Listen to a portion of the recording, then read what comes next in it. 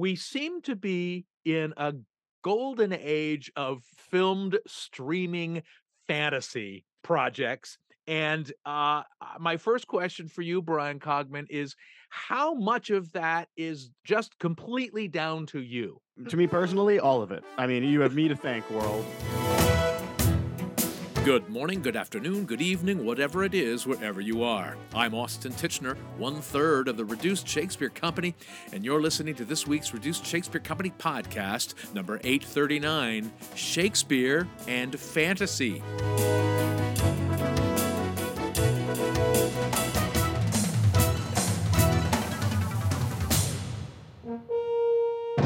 For this first episode of 2023, I'm looking back to one of the most ballyhooed shows of 2022, The Lord of the Rings, The Rings of Power.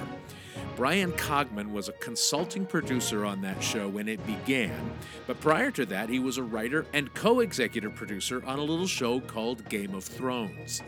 In a conversation recorded before the holidays, Bryan talked to me about his work in televised fantasy and how it's informed by his training as an actor, by Shakespeare, and by, spoiler alert, reduced Shakespeare. Our show wouldn't have been possible without a kind of resurgence in big epic kind of across all the quadrant fantasy that really the Lord of the Rings and Harry Potter movies both kind of delivered on in around 2001, you know? Right. I think that kind of that because, you know, up until that point, kind of big fantasy wasn't even even in films hadn't been around for a while. It had been kind of relegated to either Xena, which, you know, I'm not knocking Xena at all, but it was that kind of thing, or the sort of cult sword and sorcery epics that I grew up with in the 80s, but those were never as, you know, those weren't getting Best Picture Oscars or doing the kinds of numbers that, say, Harry Potter did. So I think those two franchises, I think, got a mass audience sort of back into fantasy, and it became less of a niche culty thing, arguably. And then our show sort of, I think it was just answering an appetite for taking that and kind of putting the HBO, you know, premium adult filter through it, you know. And George's books were perfect, you know, were perfect material to satisfy that kind of need and to adapt, you know, to. I mean, now when we were doing the show, you know, the idea that HBO was doing a fantasy series at first was crazy. I mean, everybody was confused. I remember the New York Times review was most of the New York Times review of our first season was just bafflement that HBO was making a show at all. I almost think she said, like, they're not listening, they're not fulfilling their mandate as the, you know, quality television channel, and referencing, you know, important shows like The Wire and The Sopranos and stuff. And what are they doing with these dragons and ice zombies and everything? So yeah, and now I think it's, yes, its popularity and Thrones' popularity then sort of gave way to all kinds of imitators and shows answering it, and then it came full circle with Lord of the Rings being then ordered as a television series. So now it's an embarrassment in riches. I mean, if you're a fantasy fan, it is a wonderful time to be alive, even if you don't like our show. If you don't like Lord of the Rings, if you don't like Game of Thrones, if you don't like the new House of the Dragon, there's 30 other options. There And really they're all, are. Yeah, Well, and and they're all, you know, they're all quality. I mean, they're all like, they're given real budgets and they're real actors, and, you know, it's really exciting, I think. But it's funny to think that only about a little over 10 years ago that this was not the norm, you know. So that's why I say we probably ruined television in some way, but, you know. Well, everybody's. I mean, the only way it feels like it's possibly ruined is everybody's grabbing for popular across the quadrant IP. You know. Yeah, yeah. I think, funnily enough, some of the, you know, our show becoming a blockbuster and having to kind of deliver on its blockbuster status in its final seasons with kind of the spectacle that we've been teasing for 8 seasons. The downside of that is, I think now all these shows feel obliged to deliver that spectacle, you know, right away. Right. And when you really boil down Game of Thrones, and this is why it's fun to talk to you, I mean, we did not approach Game of Thrones as a fantasy epic, certainly not at the beginning. I mean, it was approached much more as a Shakespearean history. at least in a lot of ways. And that's certainly what I initially was drawn to. And in most of the episodes I wrote tended to live in those spaces, a little more than the dragons and the ice zombies and all of that. So I think what a lot of the imitators kind of forget is that kind of thing is what really was the backbone of the show. I mean, it was ultimately just a decent family, the Starks, being thrown into a nest of vipers. I mean, that's ultimately what the show is, know, and then trying to either, if they can survive, trying to get, to reunite and get back to their homeland. It's very simple when you really boil it down. It's the classic quest. Yeah. Reuniting with family and going home wherever home happens to be. Exactly. I love, of course, that there are Shakespearean roots to Game of Thrones, which also suggests that, is it possible that Game of Thrones and Rings of Power are completely informed by what you learned being a fan of the Reduced Shakespeare Company? Well, I mean, look, it all comes back to the Reduced Shakespeare Company. Yeah, this is my opportunity to just say how tickled I am to be talking to you. I wore out my audio cassettes of the Reduced Shakespeare radio show in high school. They were like a constant presence in my car. To date this for you, when cars had tape decks, and I had the Reduced Shakespeare Christmas album, and the Christmas album as one of my favorite gags when you're doing the Christmas Carol spoof, and Scrooge says, "Oh, it's either the Ghost of Christmas Future or Johnny Cash," which I always it's the dumbest joke, but I love it. And then I saw you all perform, and I don't know if I would have seen you. I don't know if you were performing with them at this point, but I saw the Bible show live.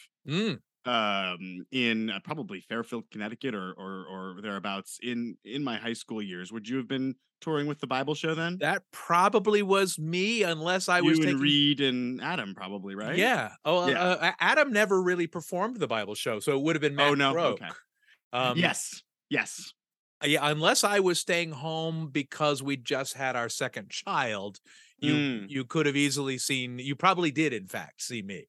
Yeah. Oh, wonderful. Yeah. I saw that show, and then one of my classmates from Juilliard performed the original piece in New York in one of the revivals. Oh, cool. But yeah, I've been a huge fan for years, and I could quote the entire Reduced Shakespeare radio show series to you. So this is really a treat.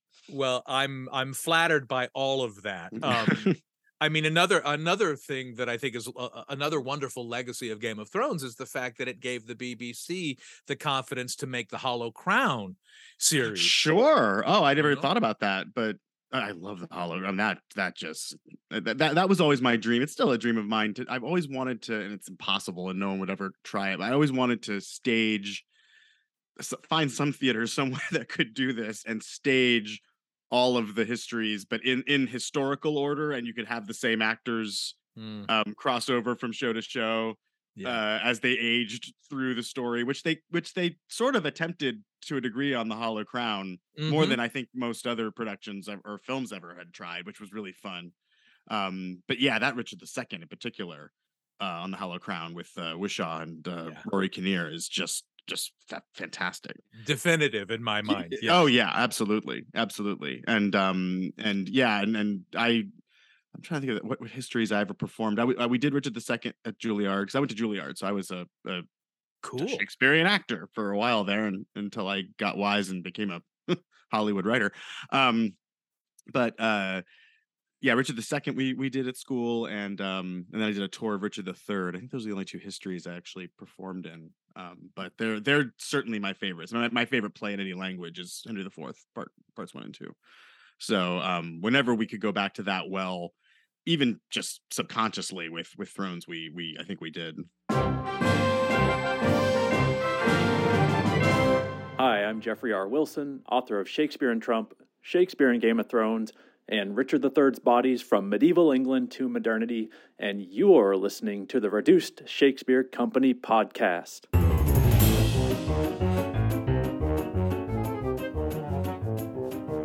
Where can you RSC the RSC? Next month, we'll be performing the complete history of comedy abridged in Indiana and Gettysburg, Pennsylvania. And then we'll be performing the complete history of comedy abridged, appropriately enough, on April Fool's Day, back in our home away from home in Reston, Virginia. We'll follow that up with performances of comedy at the McCarter Theater in Princeton, New Jersey, and then Basalt and Lone Tree, Colorado. Check out the touring page at our website, reducedshakespeare.com, or our Twitter feed at Reduced for the latest information. And now back to my conversation with screenwriter Bryan Cogman. Talk to me a little bit about that journey of wising up and stop being an actor and becoming a Hollywood writer. How did that happen for you, and what was the impetus? Well, I mean, the impetus was failing as an actor. It was. You mean failing to get work? Failing to get work, yes, of course. Yes. And I'm joking, but yeah, I mean, it was. I was one of those. I came out of school, and you come out of Juilliard, and your head's pretty big, and you're being they're whispering in your ear the whole time. You're the future of the American theater, and you come out of there, and then you quickly realize that maybe 2 or 3 of you are the future of the American theater, and the rest of you've got to figure it out. And I immediately toured with Shakespeare. I was in a company called the Acting Company. I played Petruchio and toured the country, and that was wonderful. And Fantastic! Oh my God. Yeah, that was great, and I was probably miscast, but it was fun. And we did a version where Christopher Sly sort of bottom like dreamt himself as Petruchio, which is how short little me got to play Howard Keel or Richard Burton. So that was a blast. But then it was hard to get work. I basically got a version of, you're a character actor, and when you're in your 40s, you're gonna get tons of work. And I would think, but I'm 22. What are we gonna do? So I would work here and there, but it was tough, and I never got very good at being an actor. I never got very good at the auditioning and the drudgery of that. You sort of have to.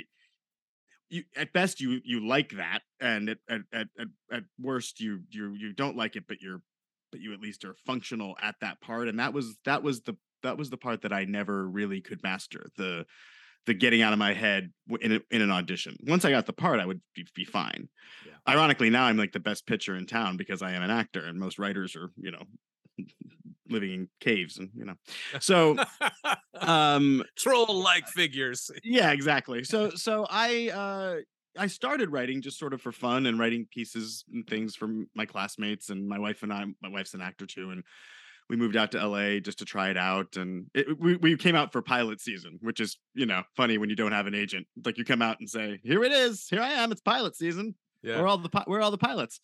And so we came out here, and we were just taking our odd jobs, making ends meet, and I was writing just for fun, writing scenes and pilots and movies, and kind of cultivating that skill sort of on my own without any real training or anything, mainly just being a sponge and watching a lot of movies, which is what I always do. And got to know David Benioff because my wife was nannying for him, and David read a pilot that I'd written, and I think he was just trying to be nice to the nanny, who he quite liked, but was surprised by its quality. At least that's what he says. And fantastic. It took me under his wing a little bit, and when the time came to need an assistant for when the Thrones pilot was picked up, brought me along, and I very quickly became kind of the expert on the lore in-house, because I devoured the books, and again, I think I had a good affinity for wrapping my head around the very complex mythology, because I was used to reading Shakespearean histories where everybody was named George and keeping the characters straight. George R.R. Martin does the same thing with Targaryens. They're all named Aemond and Aegon, and but he's doing that because he's drawing from history. So I was able to sort of follow all that, and so I automatically was just in all the meetings because I was the only person who kind of could explain this to people. And at this point, the books, they certainly had a cult following, but they weren't household terms, right. A Stark or a Lannister or whatever. And before I knew it, I was, I wrote the 4th episode of the first season. They just, they threw me into the fire and believed in me, saw something in me that I don't think I'd even seen in myself. At that point, I was really just thinking this was something to do while I figured out how to be an actor. And then before I knew it, I was, producing the show and writing the show, and that's along with it. I mean, It was That's crazy. incredible. That's incredible Yeah. that I mean, not only is the not only is the nerd clearly strong with you, but Yeah, thankfully. Thank God. had you been a writer at all prior to this, or were you just literally putting that knowledge to paper for the first time and writing this spec scripts? I mean, I hadn't been a professional writer. No, I mean, I'd been writing and I'd written scenes and come up. I mean, I'd written a pilot and I'd taken one UCLA extension course that where we were writing scenes. But no, I mean, my first professional script was episode 4 of Game of Thrones. Wow. It was madness. And then that led almost immediately to a great career writing films and developing other things and but it was certainly, I mean, producing that show was film school for me. I mean, it was essentially grad school on a ridiculous scale. Yeah. But the nature of producing that show was so different because we were doing something again at the time had not been done on that scale for television. We were also in Belfast, which was sort of a new frontier for production then. I mean, they were just opening up and just starting to have a production identity Right. there because Northern Ireland was coming out of a decades-long civil war. Yeah. So we helped really build an infrastructure there that's still there, and that was really gratifying. And David and Dan were, they were experienced screenwriters, but new showrunners, and the show was so huge, the cast was so big, there were so many locations. We didn't shoot episode by episode. We shot everything like a 10-hour movie, all out of order, with Right. everybody, all the directors working at once. And so the writer was very empowered on set because only a few of us could even keep the story straight, because we were Mhm. shooting that. I mean, you've seen the show. I mean, it's dozens of characters and very complex plot lines. And so we just had a lot of creative, I had a lot of creative responsibility, um and in some cases authority, really early on, just by nature of kind of what we were doing. And the fact that we were in Belfast and HBO kind of didn't know what the hell we were, they kind of left us alone. They were concentrating at the time on Boardwalk Empire. So Yeah. we kind of rewrote how to do it, and for better or for worse. So it was an amazing experience. It was an incredible set of toys to play with for a decade, that's for sure. Well, and what you say about how it was like grad school, I mean, that Yeah, I do think the best way of learning of learning is to learn by doing, and that's frequently what you get absolutely. to do in college. And it seems like you all, Hmm. including Dan and David, were learning while you were creating this thing in order to create this other thing. Yeah, and even the like really experienced directors and producers and staff that we had on the show, who were all incredible people who directed tons of the best HBO shows. The nature of what this was so different that I think they would even say a version of the same thing. Like directors who with a shelf full of Emmys that came onto our show had to kind of relearn, teach themselves how to do it differently in order to make our thing. So that was exciting. I mean, it was happening. So it was such a train that I almost wasn't even conscious while doing it. It's that thing when you're young and you're hungry, and that was what was fun about it. It felt like school. It felt in the sense that the doubts and the demons that come when you're older aren't really there because you're not as afraid. It's after success that you become more afraid and more aware, and you All know the pleasures of being young and stupid. exactly. I long for a 30-year-old me sometimes there, who didn't know when to keep his mouth shut and all of that. Well, But yeah. what does it mean then that you are now a consulting producer on Lord of the Rings, Rings of Power? Well, that's a very different situation. So when I came back from Thrones, I mean, and especially the final season, which was, that was 10 months of production and a really grueling shoot. The battle episode that was entirely set at night. I mean, that was months and months of night shoots. We all turned into vampires. It was just, so we were all really tired. I was really tired, and it was just a lot. It was a lot after 10 years, so I And so, definitely didn't. and sorry to interrupt, but Sure. you were in Belfast as part of the production crew. Oh yeah, I was You an weren't in on-set. L.A. Oh no. I was an on-set producer Yeah. for every second of. I mean, basically, we had two main shooting units at all times, Mm. and David and Dan were on one set, and I was on the other. Uh, for the entirety of the show. And and that was how it operated, basically. Yeah, and that isn't always the case. I mean, for a lot of shows, the writers are kind of kept in LA, and maybe you might come and produce your episode, but and actually more and more, and this is unfortunate, more and more the studios aren't wanting to keep the writers on at all for production. They pay them a pittance to write the show and then tell them to fuck off, which is really unfortunate. And I think that has to change, because I think the quality of the shows are suffering, but that's a whole other tangent. But in any event, yeah, that was the real job. And we wrote everything before we started production. So the writing was done long before, and the real doing of it that's where the producer comes in, and then dealing with the actors and the directors and making sure that everything is, adhering to the vision that we came up with in the room.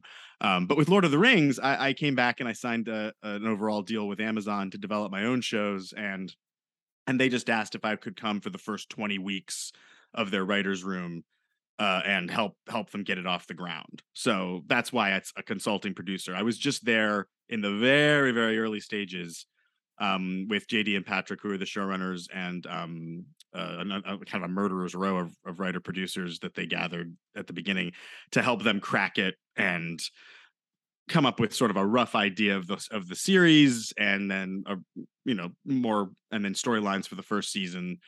So a lot of what we dreamt up in those early days and ideas that I pitched are certainly part of the show, but I didn't actually write any scripts. I left before scripts were written, and I would have loved to have visited set, but they were shooting during COVID in New Zealand. So the poor bastards were trapped there for years.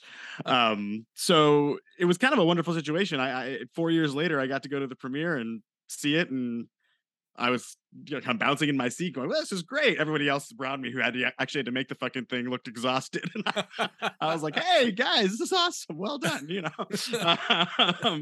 So I'm very proud of my very minor association with it. But I would, I want to make clear that it is consulting is the appropriate term for sure. That's it for this week's Reduced Shakespeare Company podcast, except for one more thing, which I'll share with you in about 60 seconds, so stick around.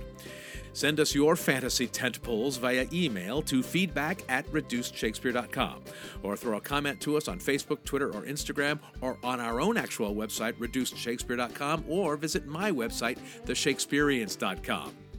Thanks, as always, to Matthew Croak, first of his name, web services by Ginger Power Limited, music by John Weber and GarageBand. Our random fan shout-out this week goes to Jamie Alperovich. No reason, it's just random. Special thanks to friend of the pod, Jeffrey R. Wilson, who always brings a bit of academic dignity to the proceedings. And as always, thanks very much to you for listening. Please continue to stay safe, get your boosters, and keep your masks on. I'm Austin Titchener, 839 2517ths of the Reduced Shakespeare Company.